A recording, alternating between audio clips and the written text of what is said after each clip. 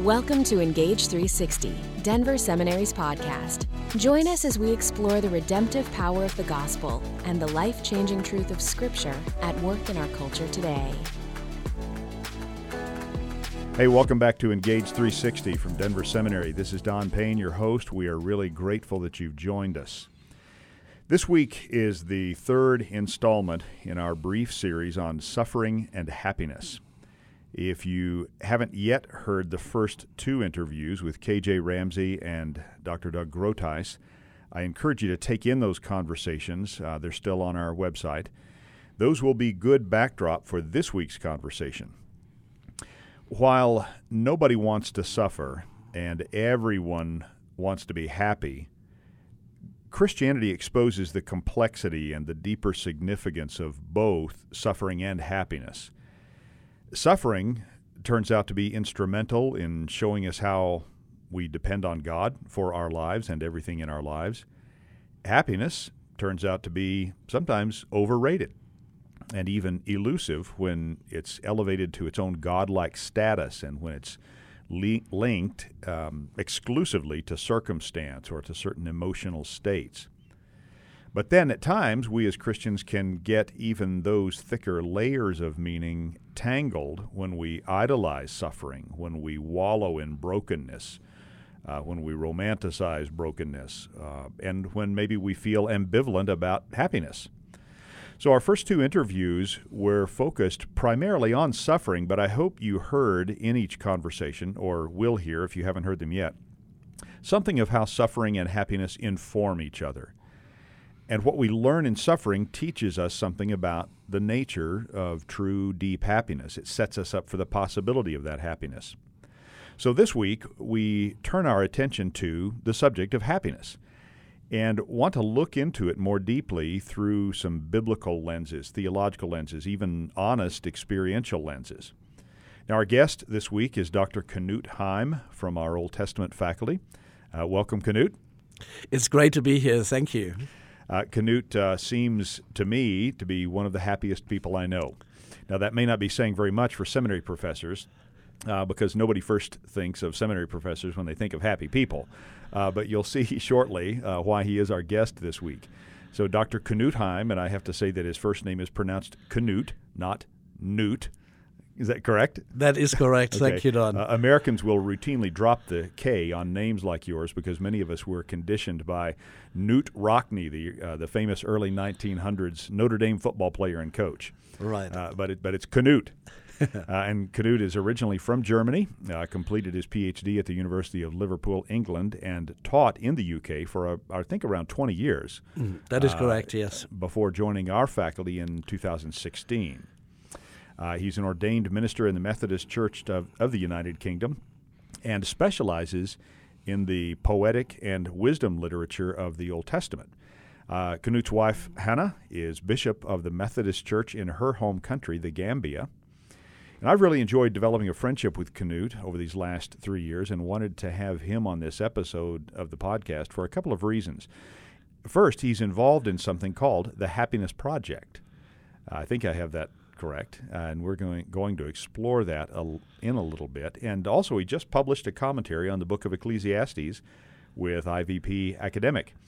So before we launch into the conversation, Knut, why don't you fill in a few of the blanks on your personal story, your background for us? Okay, well, I guess the first thing to say about myself is that I'm most famous really for my wife, who is the presiding bishop of the Methodist Church in the Gambia in West Africa. She's a wonderful woman, and one of the reasons why, as you rightly say, I am a very happy person, enjoying life, and just so grateful to be alive right now, right here. Perhaps my fascination with happiness, and that is why we're having this conversation today, began in seminary more than 30 years ago now, when I took a course on the book of Ecclesiastes, which actually changed my life and my theology. Because until then, I wanted to be an evangelist or a missionary or an apologist. But studying the book of Ecclesiastes at seminary changed all of that really through encountering in the book a way to deal with suffering and yet being open and proactive about enjoying life to the full and finding happiness, not just when things are going well, but in the ordinary things of life. I hope that's kind of a helpful opener for our conversation. Yeah, it really is. When you were first describing what you originally wanted to be, I had this polarity set up in my mind where you wanted to be a pastor or an evangelist, but then you decided you could be happy instead. That's where my mind went. That's great. I don't think I was that sophisticated back then in those years. But what happened really is I had entered seminary thinking I knew most all what needs to be known about God. And all I needed was a paper to show that I could be a pastor or a missionary or an evangelist. And I thought I knew most of the answers to most of the important questions. But living life as I you're in a grew long older, line of people with that assumption. Yeah, unfortunately, because Right. it's, of course, unrealistic and unhelpful when people have those attitudes. And the book of Ecclesiastes really helped me to see that. By the time I had studied the book cover to cover at seminary level as a student, I realized I suddenly now had more questions than I had ever before. But what I believed and how I followed Jesus was much more authentic and realistic and down to earth. And I felt even though I had a lot more questions, I actually had a lot more to say and to share about my faith with others, helping them to cope with the realities of life, because in and through the book, I found myself ways of living a Christian life that was more real, more appropriate to the oddities and difficulties and challenges and also opportunities of life. I don't know if this, what I'm going to describe, is as true in other parts of with Christians in other parts of the world as it is here in the U.S., but I find that quite a number of American Christians seem somewhat ambivalent about happiness. Now, certainly they want to be happy. We all, as I said in the intro, we all want to be happy. But I hear certain phrases repeated over and over, pitting happiness against holiness, for example, or trying not to become too emotionally invested in being happy. And all of that has puzzled me over many years, making me wonder whether we have a thinned-out theology of happiness and need to rebuild that. My question will sound maybe rhetorical here, but is it true? Would you agree that happiness is maybe misunderstood or underrated in some Christian communities? Do you recognize that at all from your experience? I do recognize that, and I think that is not only true in the United States, but also across the world, especially in Western countries like Germany and other parts of Europe. I think there's a difference to other parts of the world, let's say in Africa and in Asia. People have different attitudes and different cultural things that they bring to the question of happiness. But in the West, by and large, it seems to me that Christians, to a large degree, have given up on happiness. And we see this, for example, in one or two ways in which Christians talk about it. Often I hear, and I have heard many sermons about this, and I've read books about it, where pastors and Christian teachers make a difference, for example, between happiness, which is supposed to be superficial and not worth a Christian's while, and joy. Right. And joy is suddenly a construct that is somehow something good and something helpful and something nice, but almost in the midst and because of suffering. Whereas happiness is portrayed as something that is superficial and is for people who are not spiritual, for people who are not Christians, and only operates at the level of consumption and of having things, of owning things, of buying things, of holding on to things. And that seems to me to be an unrealistic and unhelpful dichotomy. I believe there is in the Christian Bible and in the Christian tradition a genuine theology of happiness that is deep, that is realistic, that is able to cope with suffering, but does not need suffering to somehow justify feeling good about oneself. Almost as if we have to balance the scales out by suffering enough that we can legitimate feeling good from time to time? Yeah, I think that's right. And I think that's behind this language of joy as opposed to happiness. I want to reject that in my own work. I reject it in my own personal life, and I reject it in my academic writing, because I think happiness is something that is real and that is intended for us as human beings from God.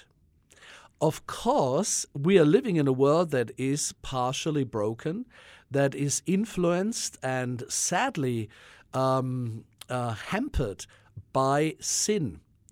And sin in many dimensions, the sinfulness in our own personal lives, but also the sinfulness of other people around us, and the brokenness of a world where, for example, our bodies regularly suffer from accidents or from illnesses or from genetic defects that help us, that kind of stop us from fully exercising everything that our bodies normally ought to be able to do. All these things create suffering at a regular basis around us. But in the midst of this, not because of it, but in the midst of it, we can be genuinely happy because the God who created this world and placed us into it has overcome the causes of suffering in and through the birth, the life, the death, the resurrection, the ascension, and the ongoing reign of Jesus Christ, the incarnate God, who showed us how to live, who, as the Trinitarian God, Father, Son, and Holy Spirit, has inspired the Bible, this amazing book of wisdom written over hundreds of years, to help us live our lives well in response to God's will and perfect will for us as human beings, that enables us to find genuine happiness here in this world, right here, right now. I suppose that maybe a number of the stereotypical reactions that sound very pious, but they're reactions against the language of happiness on the part of Christians. Some of that comes from having seen people use happiness as a way of rationalizing a decision that they should not make. For example, people who are stuck in a really difficult marriage and want to abandon the marriage and will rationalize that by saying, but God wants me to be happy, and I found somebody else I can be happy with. And the church understandably hears that sort of talk and reacts against that when the happiness card is played to validate or rationalize immoral decisions in some cases. When we hear things like that, we get very disturbed and very uncertain what to do with the theology of happiness, and so it's easy then to kind of deflect to this category of joy, which of course is a very biblical category, but to polarize those or to distinguish between them as if they're two very different things. And so let me pose a question to you. Do you think, and again, this is probably rhetorical, but do you think God intends us to be happy? Did God make us to be happy? Yes, I wholeheartedly believe that is the case. Okay, explain the sense in which you mean that. What I want to share with you and with our listeners is that God is a good God who created a perfect world, a sinless world, and us in His image in order to experience the fullness of life in relationship with God Himself.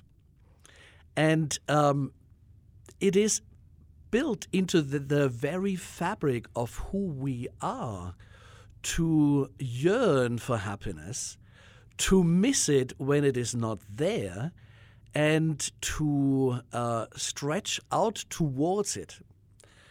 The great church father, St. Augustine, speaks about the fact that we can be genuinely happy, but only genuinely happy if we know God personally and have a deep relationship with God. So I believe God is, to begin with, a happy God who wants to have a relationship with his most treasured creatures and wants us to be happy too. Now that is, of course, the ideal. That's what was originally intended. And there is now a brokenness in this world. There's a brokenness in us. There are circumstances that influence our situations that make it sometimes difficult to be happy. But God has not left us alone in this. But God the Trinity, God the Father who created us and who set up the world as it is now, Jesus who lived our lives as we ought to live them for us, as an example to follow, and the Holy Spirit that God and the Father and God the Son sent into our lives to be our comforter, our advocate, our guide. This Holy Spirit is actively at work in us today to help us to live our lives well. Maybe we should not make a distinction between joy and happiness. Perhaps that distinction has been overdeveloped, overcooked. Yeah, I definitely want to say that. I kind of want to get rid of that distinction and talk about happiness as something that is genuinely obtainable, but only through a deep theological understanding of how we can live our lives well so that happiness can be experienced. Okay, so for the many who do suffer, some chronically, some perpetually, and for those who perhaps temperamentally just find happiness to be very elusive, what does this happiness actually look like experientially in a broken world? I think this may be where that language of joy is actually helpful. But I think only when you bring up examples as the ones you have just brought up, which are actually quite extreme. So if you have someone who is suffering from chronic pain, and I know what we're talking about here because I have had a period in my life that actually was about 3 years long where I suffered chronically from a variety of things, both physical illnesses, but also psychological situations and circumstances that made me deeply, deeply unhappy. Now, I think in those kinds of situations, we can still have a genuine relationship with God, and our lives can still be meaningful.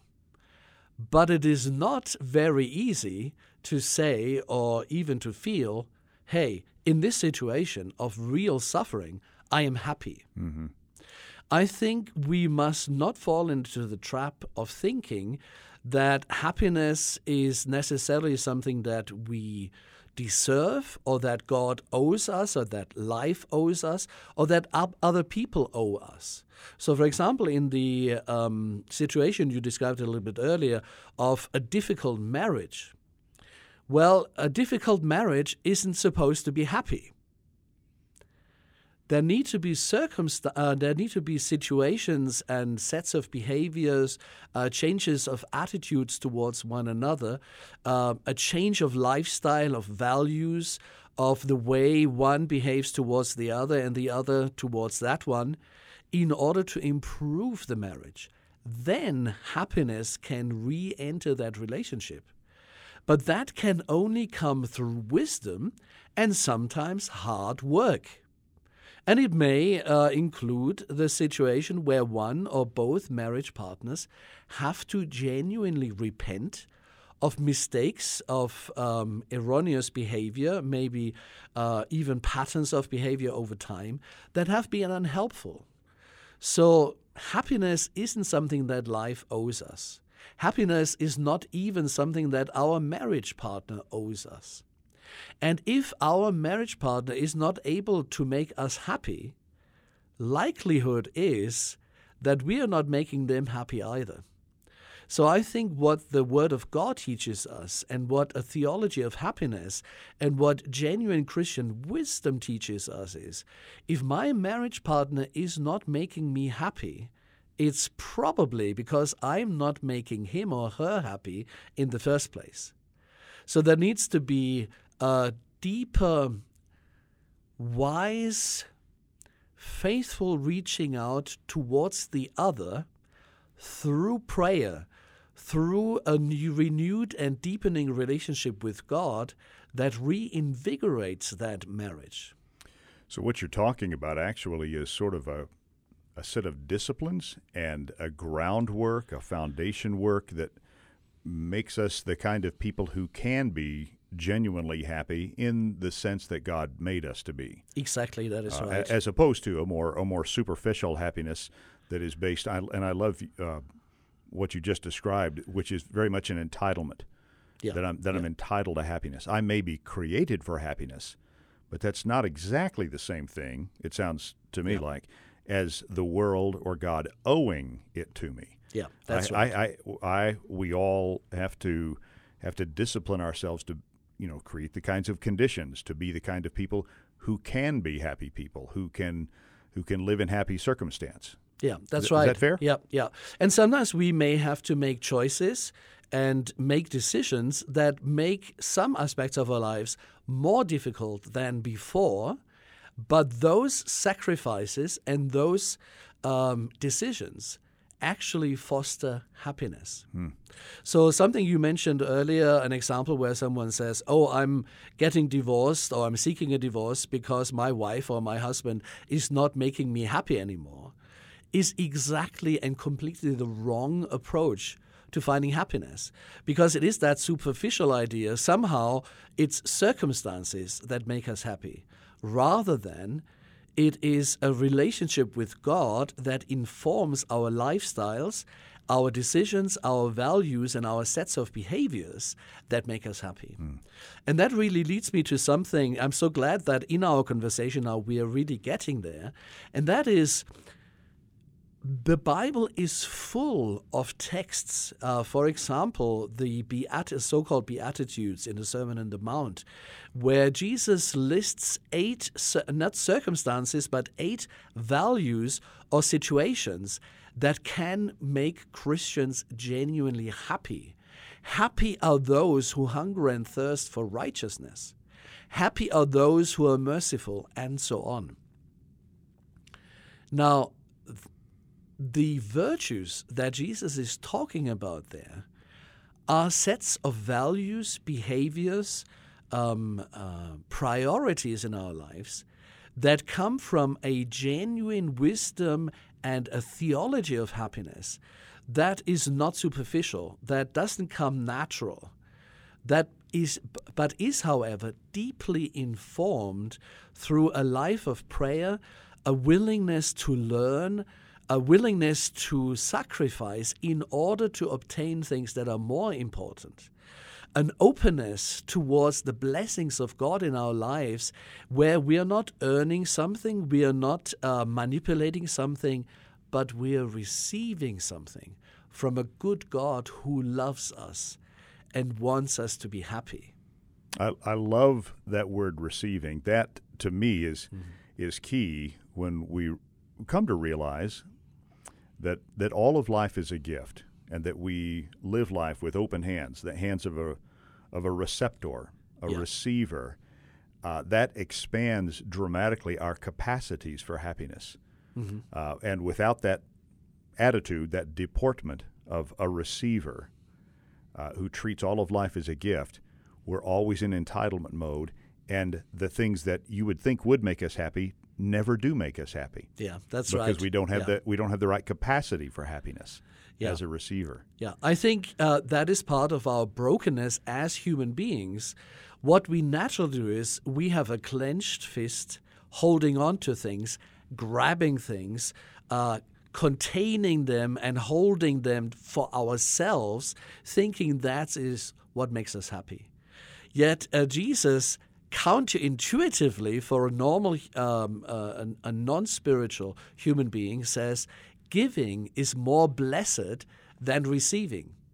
And this is one of those wonderful spiritual paradoxes that can make our lives so much more rich. As we give to others, we open our hands and receive even more in turn. Right.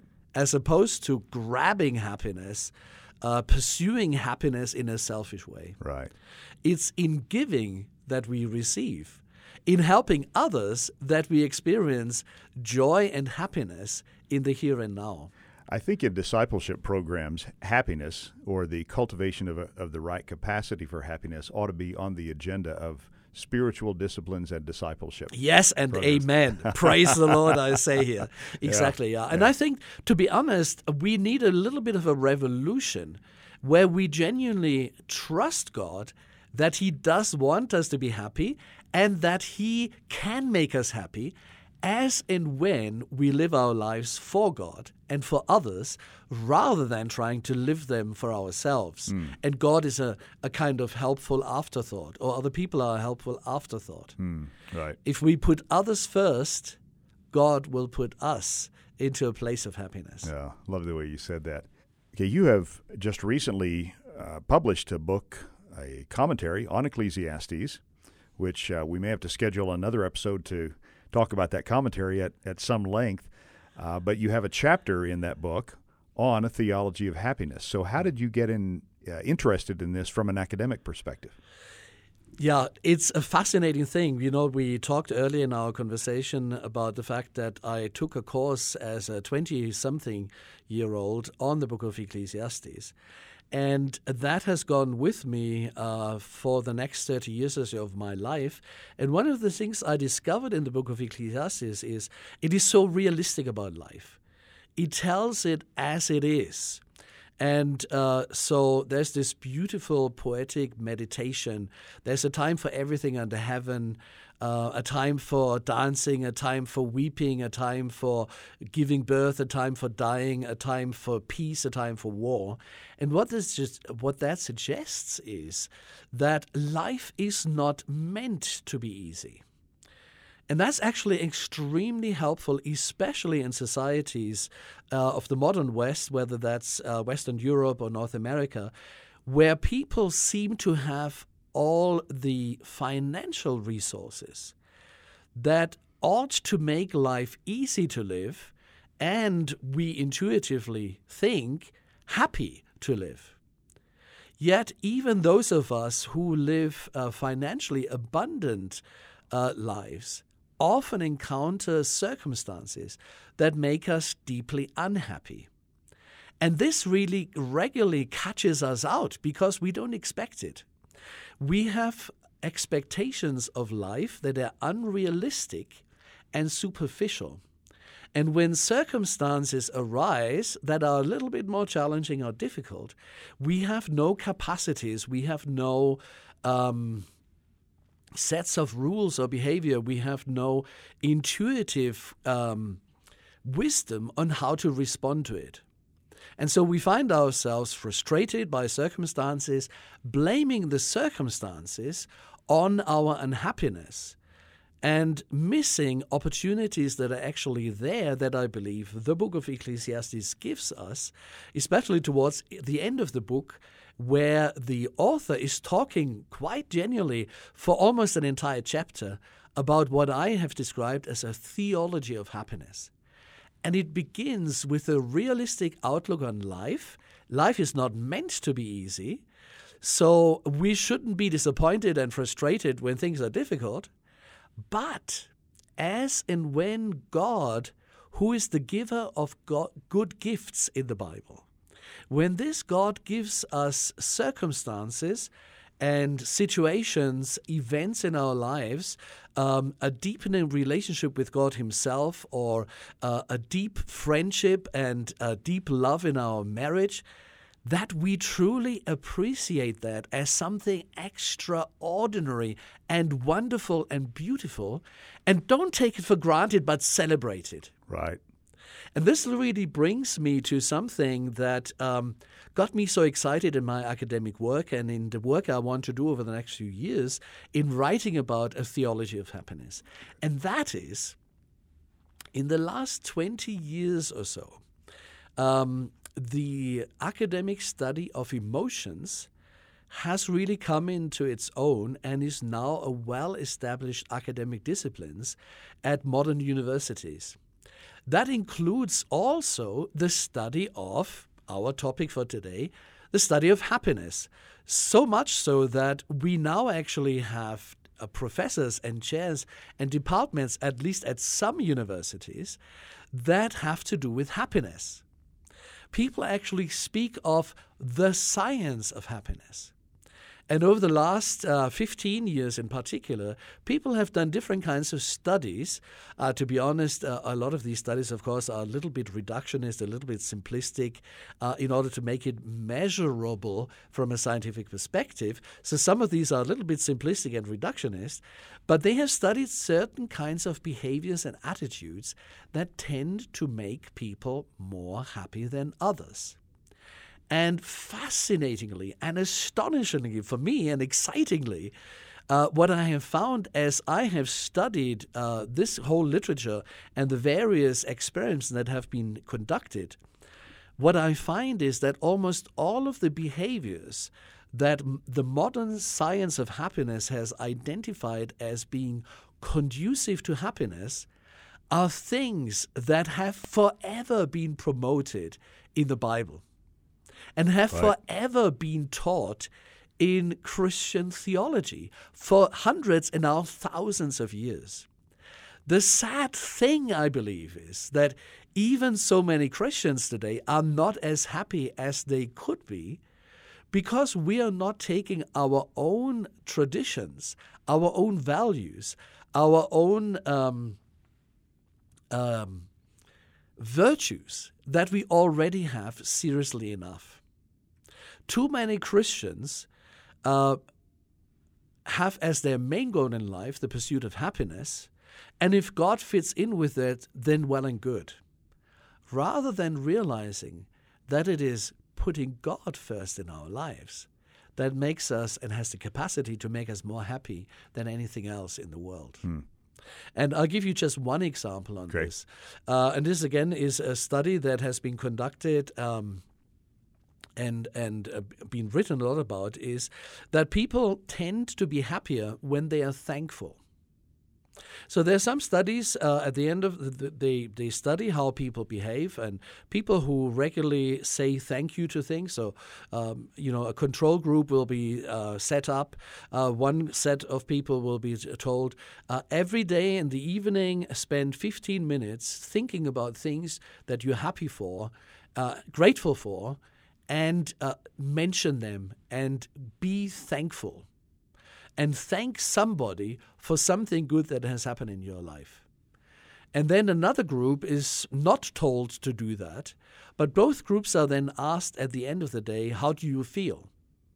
And surprisingly, or perhaps not surprisingly, the people who've been encouraged to be grateful report immensely more sense of happiness than the other group.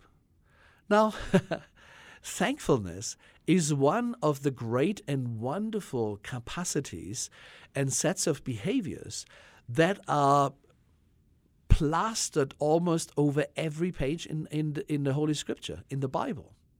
That we should be thankful to God for the good things in our lives. And if we do that, because we have realistic expectations of life, we don't take when things go well for granted, but we genuinely see it as something special, as something to be grateful for, to be celebrated, to be savored, to be enjoyed, and to be then given back to God in gratitude and in love towards Him for His generosity towards us, has the capacity to revolutionize our lives and make us so much more happy than most of us generally tend to be. Hear, hear. I think shock waves of this, or the effects of this conversation, should cascade through the entire church. We need a revival of genuine, theologically rooted happiness. Yes, I think so. And that is going to come. I would be convinced from a revival of gratitude, just a posture of gratitude and of seeing life and all of the gifts of God right alongside suffering and brokenness, as outpouring of just the graciousness, as the French would say, the largesse, the bounty of God's heart. What a great note to end on. Knut Heim, thank you. Thanks for being our guest on Engage 360. It's been such a pleasure. Thank you for having me. Yeah, this makes me very happy. Great. It really does. And on that note, let me put in once again a plug for Dr. Heim's recent commentary on Ecclesiastes. It was published just this year by IVP Academic. You can find it with all the major booksellers, and I'd encourage you to get a copy, and we may schedule another conversation to talk more about that book and your interpretive approach to Ecclesiastes. I look forward to that. I hope we can do that. Thank you for joining us, and we hope that you will communicate with us. Email us at podcast@denverseminary.edu. Check our website for resources. We'd love to be in touch with you and have you be in touch with us.